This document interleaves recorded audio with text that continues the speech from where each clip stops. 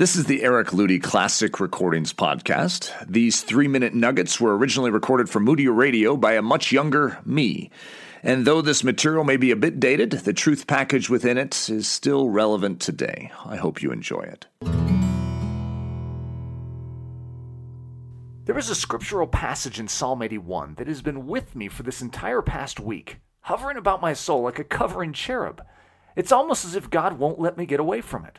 Eric, do you see it? Do you understand what I'm trying to say to you? George Mueller, the great father of the faith from yesteryear, referred to Psalm 81:10 as one of his life verses. It affected him. It expanded his faith and caused him to risk his all for God. It would seem, if I read between the lines in George Mueller's life, that Psalm 81:10 must have one week grabbed his attentions and not let go until it altogether altered him.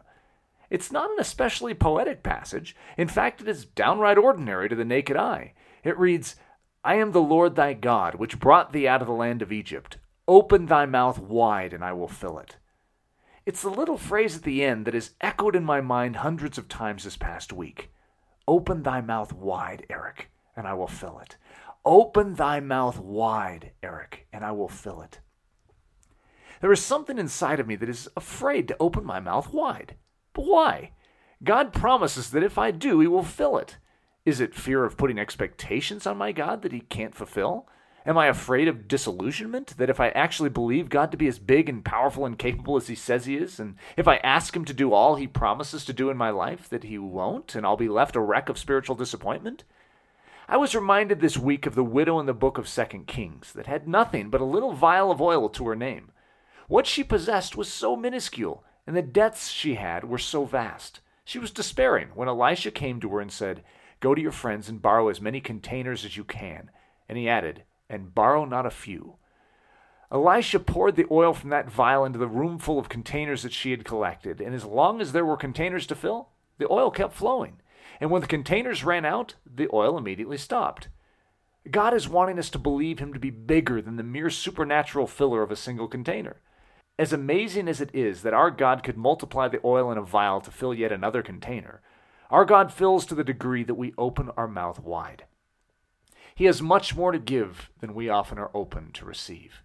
He wants us to collect not just a few containers, but to scour the cupboards of our soul for every last container we can drum up.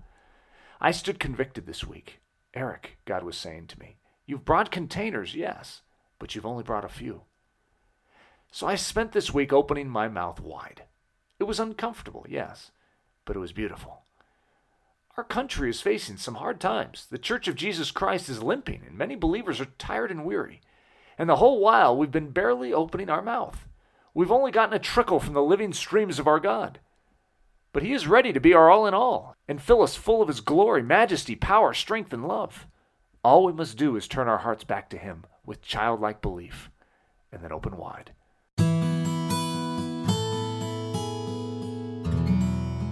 We hope you enjoyed this classic recording. This podcast was brought to you by the creative team at braveheartedchristian.com. For more information about me, Eric Ludy, or to view the transcript of this podcast, please visit ericludy.com.